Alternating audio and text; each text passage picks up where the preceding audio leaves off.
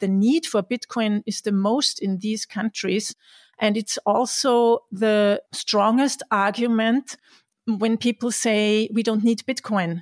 It uses too much energy. It's not good for the climate and things like that. You can always come back. And it's, in my point of view, the most important thing about Bitcoin being this empowerment for the 54% of humanity, which live under authoritarian rules. And so that was basically the main point of interest for me. I never saw it as an investment tool or something like that. Welcome back to The Breakdown with me, NLW. It's a daily podcast on macro, Bitcoin, and the big picture power shifts remaking our world. The Breakdown is sponsored by Nexo.io, Arculus, and FTX, and produced and distributed by CoinDesk. What's going on, guys? It is Friday, February 25th, and today I am thrilled to welcome Anita Posch to the show. But before we get into that, if you are enjoying The Breakdown, please go subscribe to it, give it a rating, give it a review, and if you want to get deeper into the conversation, come join us at the Breakers Discord. You can find a link in the show notes or go to bit.ly/breakdownpod. Now, as I said, today we are talking with Anita Posch. Anita is a Bitcoin advocate, author, podcaster, and solopreneur. She's the author of Learn Bitcoin, a book that actually gives people tools to become financially sovereign. She's also the founder of Bitcoin for Fairness, a nonprofit focused on bringing Bitcoin to billions through education and resourcing of local stakeholders in emerging markets. As you'll hear on the show, Anita is about to depart on a journey to Southern Africa, where she'll be both sharing Bitcoin education as well as learning from local grassroots communities. As you'll also hear on the show, this type of activity is near and dear to my heart. And finally, if you need any more recommendation about why you should listen to what Anita has to say, here's what Lynn Alden had to say about her. Anita has done tremendous work in the Bitcoin community, including and especially the content she has produced about Bitcoin's use in less privileged regions of the world. Her book is a concise and approachable introduction to Bitcoin that covers all the major topics for someone to get started. Without any further ado, let's dive in. All right, Anita, welcome to The Breakdown. How are you? Hello, thank you very much for the invitation. I'm great, thanks. Yeah, this is exciting. We've had a couple near misses at previous like holiday shows and things like that. So I was really excited for this context because I'm excited to chat about the trip you're about to take and just kind of your view on things more broadly. But let's start for people who aren't familiar with you or your work or your podcast. Just give us your background and I mean I would love to know a little bit about how you discovered and came into the Bitcoin world as well. Oh, yeah, of course. Therefore, I have to start like 20 years ago because I actually started, I'm an urban planner, actually. And then in the year 1997, when the internet came around in Austria, I thought, wow, that's the thing. That's something I want to do. I want to be involved in this space. And I started to be a web designer and work in the online marketing, e-commerce space for about 20 years. And then in 2016, I decided, okay, online marketing and e-commerce is not really the thing I think is sustainable and what I want to do for the future and the rest of my life. And I was hunting for ideas, really, like opportunities. And in 2017, I visited a talk about Bitcoin and open blockchains. And the speaker there laid out the positive effects Bitcoin can have on humanity and the social impact. And I was impressed. And that was the moment where I decided I want to work in this space too.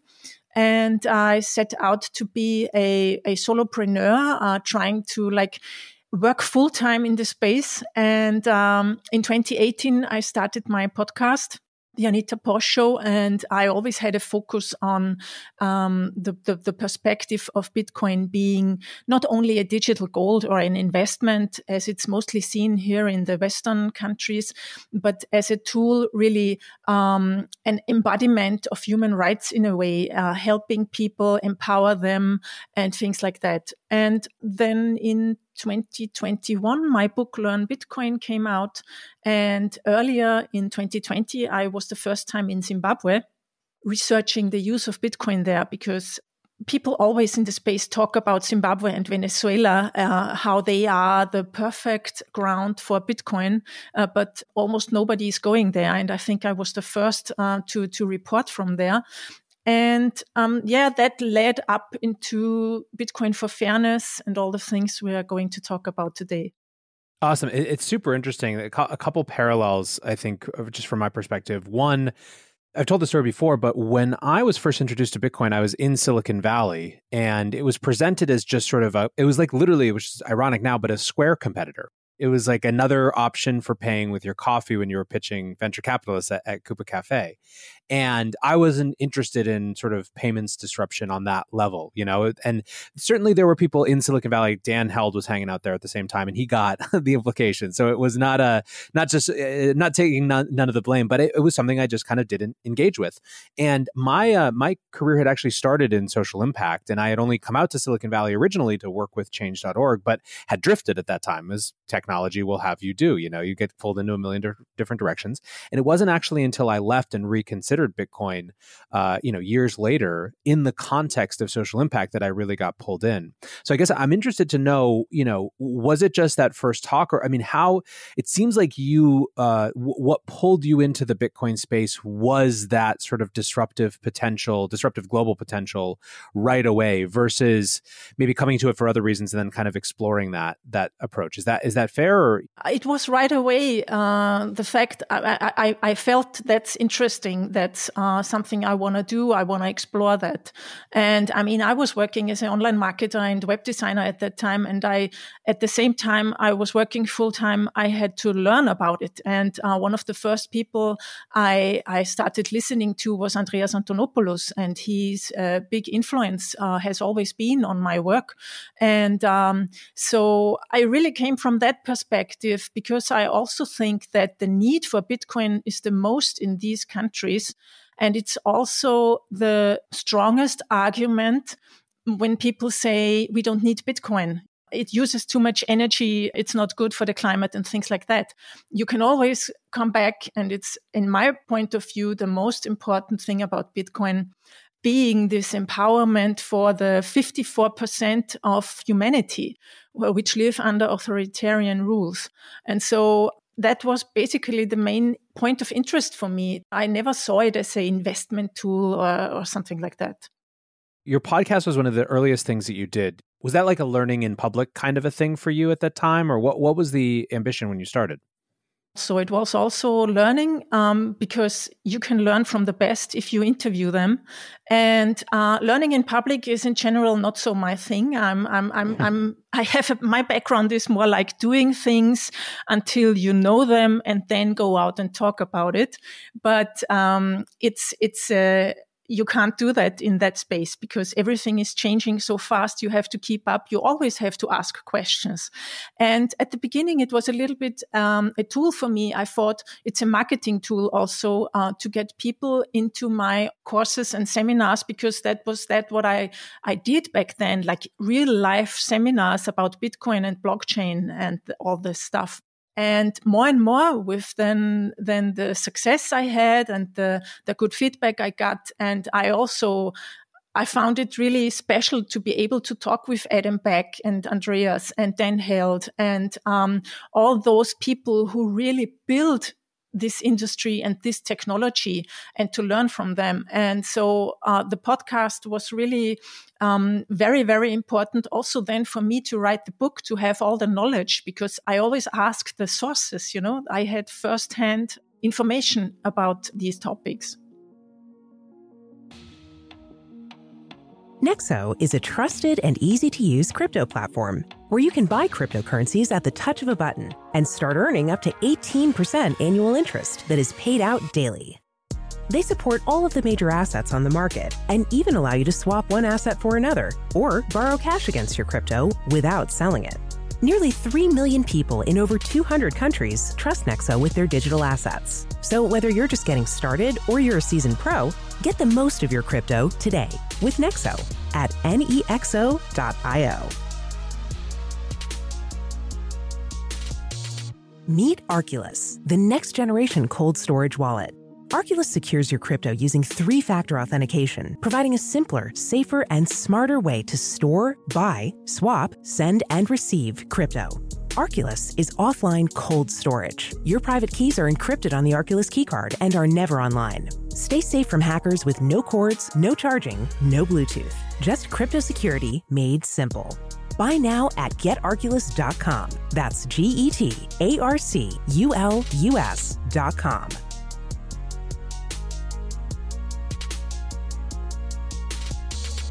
The Breakdown is sponsored by FTX US. FTX US is the safe, regulated way to buy and sell Bitcoin and other digital assets, with up to 85% lower fees than competitors. There are no fixed minimum fees, no ACH transaction fees, and no withdrawal fees. One of the largest exchanges in the US, FTX US is also the only leading exchange that supports both Ethereum and Solana NFTs. When you trade NFTs on FTX, you pay no gas fees. Download the FTX app today and use referral code BREAKDOWN to support the show. What have you learned, or how has your perspective changed around what it means to do Bitcoin education? The reason that I ask and I'm interested is that you clearly kind of got into you were excited about education really early in your journey with Bitcoin.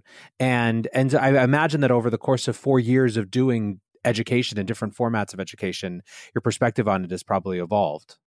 Yeah, my perspective has evolved. I learned a lot in the last year with the happenings in El Salvador.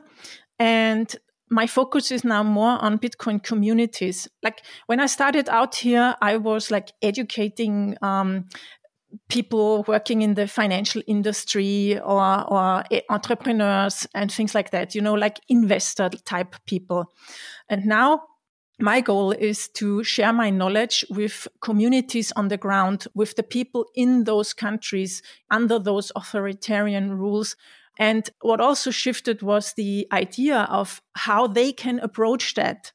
People in these countries very often have a lack of education. You can't explain Bitcoin in a global context in a way to them, but they very much understand the need for it firsthand because they suffer from the problems with the banking system. They really suffer, and they have a much higher inflation and all these things. And I think I learned what the really important things are, and that there are also other forms, and we will need them, and they are coming now, other forms of custody. I mean, self-custody is the most important thing, but there are also models like the Bitcoin Beach wallet that now offer shared custody, where a community has trusted members, and they are basically in a multi-signature. They share the keys for the community because people sometimes don't have the possibility to store keys and secure them and things like that. So my approach has shifted from, on the one hand, the target group for my education, and I think also the approach how to do it. It went from I'm educating and I'm telling you how it works to I come here very humble and I share my knowledge with you if you want it. I think it's interesting. This is a journey that I think a lot of people make in general when they're interacting with emerging markets, with different socioeconomic groups. This is actually kind of where I had started. What I was doing in the social impact space was helping students learn about how to make a difference abroad. And basically, I went to college right around the time of the Iraq War, and there was a huge explosion of students who wanted to go abroad and see the world and be a part of it, right? It was like the rest of the world had kind of thrown itself into our purview after having kind of blissfully been unaware for the 90s growing up, and people wanted to go figure it out. And so you saw this massive increase in people who were studying abroad and this massive increase in people who were doing kind of volunteer abroad type programs. And what happened over and over and over again is that they got to their volunteer assignment and were like, I can do nothing. There is nothing here that I can be where I could be useful. I'm just dead weight. This is stupid. This is, and you have the worst of all scenarios, which is like the community being frustrated, the person who's put themselves there to help being frustrated. And it just seemed like it was, there had to be a better way, right? You can't tell a whole generation to just kind of like sit down and go back to school for a development degree or something.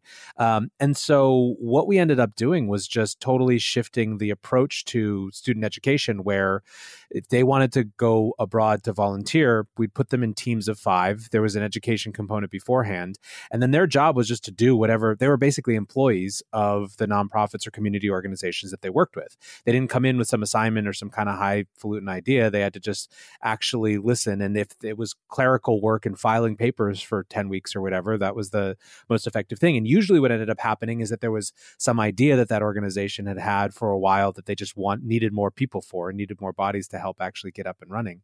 But it was a shift from we are here to help to we are here to listen and learn. And, we are people with brains like you guys and hands and arms and can do things, so assign us. And that was a powerful shift. And I think there's a broader kind of lesson that I took from that in terms of just how we interact and learn from folks around the world. I guess that brings me to one of my questions that I had written down before we chatted, which is, what are the most common misperceptions of how people think about Bitcoin in emerging markets versus the reality that you've seen, experienced, or learned about? I think it starts somewhere else. It starts with the unimaginability of the struggles these peoples live through. I think that's the most important thing, that if you've never been there and really went there with the approach to learn from the people, you can't imagine how hard life is for them and what the obstacles are for them. Like in Zimbabwe, for instance, in your daily life, you have so many obstacles. Most of them don't even have the time or the money to be able to use it to learn about Bitcoin. I mean, it's an economic necessity sometimes, and they have friends that they tell them about it or they show them how it works. But it's not like you have free time, spare time, and then you play around with money. You can't do that there. One of the misconceptions is also our view, like here in Europe and in the US, we have a very well-functioning banking system. I mean, we have lots of problems with that too, but we are quite secure. But that's a thing that most of the people, like 2 billion people in the world, don't have. They don't have access to a banking account. They can't get a loan. They can't even save money in a way securely. I think these are the misconceptions. And sometimes I think we think that the people, they need our help or education. They don't. They manage. They find they are so entrepreneurial there. They have so many ideas because they have to have them, because they wouldn't live through the next day if they wouldn't be able to be so flexible and change from day to day to earn their money to survive. And I think that's unimaginable for most of us here. Yeah, I mean, that's certainly been my experience as well, outside of the context of Bitcoin. So I think it makes sense that it would carry over and port into it. And people, I mean, what has surprised you, I guess, about how people have thought to use Bitcoin or adopt Bitcoin? Was there anything that specific scenarios or stories that you kind of found surprising or interesting? Well, I met with a guy in Zimbabwe who has been using Bitcoin for years prior to 2020 to be paid in Bitcoin from for his online marketing work that he's doing for companies abroad. And I also was surprised to see, like in Zimbabwe, Bitcoin in a way is outruled. There is no regulation. In 2017, there were a lot of scams, and they even had a online, like an official exchange and a Bitcoin ATM in Harare. But the government and the central bank then cracked down on it and closed it. And then you have a lot of peer-to-peer groups there. So they don't have local Bitcoins or Paxful there, not officially. So they meet in Telegram groups or WhatsApp groups. And if someone wants to exchange Bitcoin to US dollars, you just call someone and say, hey, can you meet me? And you meet the people then in person, like with the money dealers that I guess for sure them. So you meet the money dealer, you give them your Bitcoin and you get US dollars for it. So it's really a grassroots peer-to-peer movement there, which actually, in my point of view, is the optimal and best and most sustainable way for Bitcoin adoption. When we use the term, so I've used the term emerging markets a bunch of times. You have had folks from all different types of places that would be categorized as emerging markets on your show. How much is that term useful versus obscuring, right? How much are the kind of the differences of experience for Bitcoin entrepreneurs in Latin America the same or different than, the folks that you were dealing with in Zimbabwe, for example? Okay, I now started and learned a new word for it. That's the Global South, because the Global South is basically Latin America and Africa. Yeah, you're right. I mean, sometimes it's really hard to say. I mean, I know I've learned you should not say developing countries, emerging markets is better, but what is an emerging market, as you say? I mean, Zimbabwe is not really emerging. I don't see that there, yeah. It's very depressing there still. And the economical situation is dire, and the government still steals money from the people. So the differences, I think, between African countries and Latin American countries, if we even can say so, because there are so many countries and millions of people living there. But I think that in Latin America, there's more stability. The education is a little bit better. The prospects like agriculture and things like that, you have a more stable economy in Latin American countries, at least that's what I've learned. And they are also technically very on the front. And opposite to that, in Africa, I think you have loads of very, very young people who are very well educated and want to need a job and will want to work in the online space because nothing else is possible for them. And there are, I think, a lot of people who don't have access to a lot of like technical possibilities. Yeah, I've seen so many people with smartphones on the other hand, which was surprising to me too. So like really in rural Zimbabwe, you find people with smartphones and they are watching Netflix. So it's very, very different everywhere. But I think so in general, you can say Latin America is a little bit ahead of African countries, I think, in terms of Bitcoin adoption also. Sure. I think part of it, I would imagine, is Bitcoin exposure tends to follow.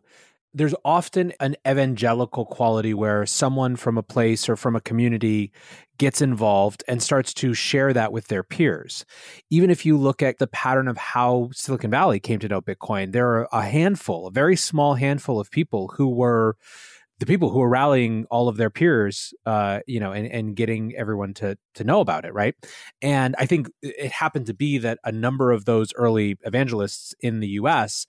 came from Latin American backgrounds too. So that was sort of just a jumpstart, right? Had there been a Ugandan entrepreneur who was a big early Bitcoiner, you got to believe that East Africa would have been way earlier in its adoption curve, Yeah, the sub-Saharan nations are at the moment the second biggest market in terms of trading volume on peer-to-peer exchanges. So it's North America and then Sub-Sahara and then it's Latin America. So they are coming. Yeah, absolutely. No, I mean, it's something that we've seen that infrastructure is building, the interest is there.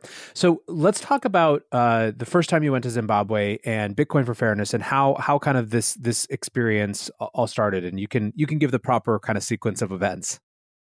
Yeah, okay. So in early 2020, that was before the pandemic, I went to Zimbabwe and Botswana because, as I said, I wanted to research if and how people really are using Bitcoin there.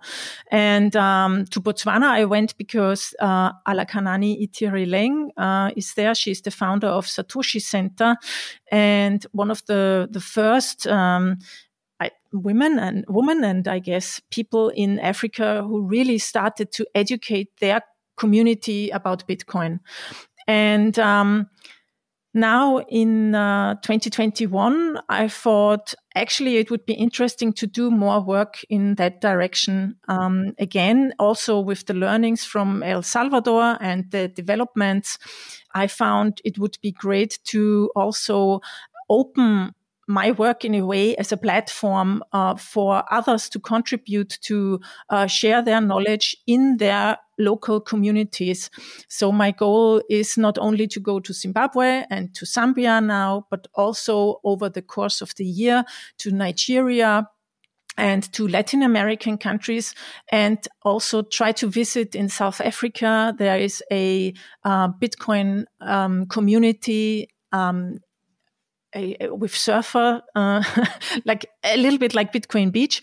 And I want to support them and want to help them like making connections to the global Bitcoin community, to other developers, so that I can support their grassroots movement, because I think it's the most sustainable thing to help people to start this thing, their personal Bitcoin journey. And if they make positive experiences, they will share it with their peers. And I think that's sustainable more than like donating something to someone without knowing who is that and who is doing what with it. So the goal now is tomorrow I'm flying out to Zimbabwe.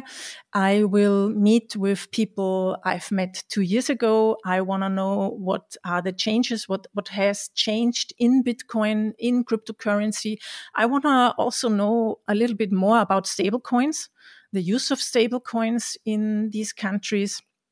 And I'm going to do workshops and talks, and I'm trying to meet with human rights activists, because I think that's also very important. I'm bringing some Trezor hardware wallets. I would like to help them getting to know about BTC Pay server so that they are able to collect their donations over Bitcoin.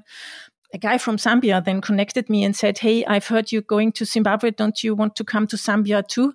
And he organized a lot of talks, even radio interviews and TV interviews. So I'm going to be on the University of Zambia radio station and things like that, which is very exciting. And I'm looking very much forward to it. Yeah, it's interesting. I'm bringing up my past way more than I normally do, but it's so resonant with me. Like the sort of programs that I was telling you about, those student programs, they came out of this summer experience. So I had this very frustrating experience of wanting to go help people. I was studying in Cairo and I was working with Sudanese refugees. And this was 2004. And again, I was super, super ineffective, right? Like useless. Other than like it was helpful to help people work on their English because that's a key part, a necessary but not sufficient condition for relocation if you're a refugee, right? And the next summer, I was really frustrated. And so I was like, I'm going to go just learn and listen to, young people in organizations all over the world. And my friends called it Misery Tour 2005, because I went from the Middle East to East Africa to Rwanda to and back into the Balkans. So it was like all the places that had recent conflicts that I thought, I might want to work someday because I thought I was going to do peace and conflict resolution. And it was very much that experience where it was like one young person said, "Hey, you have to meet these other 18 organizations." And like civil society and entrepreneurial societies flourish in these places. There is so much. Every person that you meet is on, 12 different committees doing a million things. I mean, the amount of activity and sort of hustle is pretty profound. And it's very cool to hear that that's sort of been your experience around the Bitcoin community down there as well. What are you hoping to do in terms of sort of the story capture? I mean, will you be podcasting from there? Will you be kind of, or at least signing up guests for future podcasts? I'm interested in kind of how you're hoping to tell the stories that you learn on the ground back out to the world too. Yeah, I want to do some podcast interviews again, and we'll release them over the course of the following weeks. And this time I'm also bringing a video camera. I mean, it's not very professional because I'm doing this on my own. It's the first time, but I also want to bring some pictures from there and show how people join and how they learn, and want to give them a voice like that they also can tell their story and their experiences with Bitcoin. So I'm not sure yet. I hope to do like a 15 minutes video or something about this journey. It's very, exciting and a completely new thing for me, writing a storyboard for this thing. And at the same time preparing for the talks and the interviews. It will be an adventure again. Obviously, the global context right now for the discussion of Bitcoin is so different than it was in early 2020. How does that change, if at all, how you think about these conversations, or what does it change in terms of the questions that you want to ask? The answer may be, I don't know. I think it's more of a recognition that it's such a hugely different world even than it was just, 24 months ago. Yeah, you're right. I mean, the first thing I need to find out is how things have changed for the people, like in Zimbabwe, for instance. I mean, what I know is when I came back then, the exchange rate from $1 to the Zimbabwean dollar was 1 to 80, I think. And now it's 1 to 220. So their inflation is, I think, the second highest in the world. It's like 200, 300%, I don't know, after Venezuela. And so they have a daily fight with inflation. I'm not sure. I need to find out how African countries like Zambia and Zimbabwe have been hit by the pandemic. And also, I mean, they are far away from the war now in the Ukraine and from Canada, with all these things that happened that show Westerners also that we might need uncensorable money and unstoppable money. That's a thing that Zimbabweans already know. So yeah, I'm curious how it has changed if more people are using Bitcoin now, if they also try to hold it more, because when I was there 2 years ago, most people were talking about trading. I mean, there is a big tradition of trading in many African countries, and they also do it with Bitcoin and other cryptocurrencies. And yeah, I'm curious to find out if there are more initiatives now, maybe also focusing on Bitcoin. But in Zimbabwe, you have to know that you have to be very sensitive when you speak about Bitcoin. I then very often talk about blockchain or cryptocurrency because the government doesn't really like Bitcoin in Zimbabwe. And you never know what happens because you don't really have freedom of speech. So I was advised to speak kindly and don't attack the government publicly and things like that. So, yeah. It's a different context, different world. What can people who are interested in this journey do? How can they follow along? How can they support? Yes, thank you for the question. So they can follow me on Twitter, Anita Posch. There's a website that's at pffbtc.org. There's also a possibility to donate, which would be great.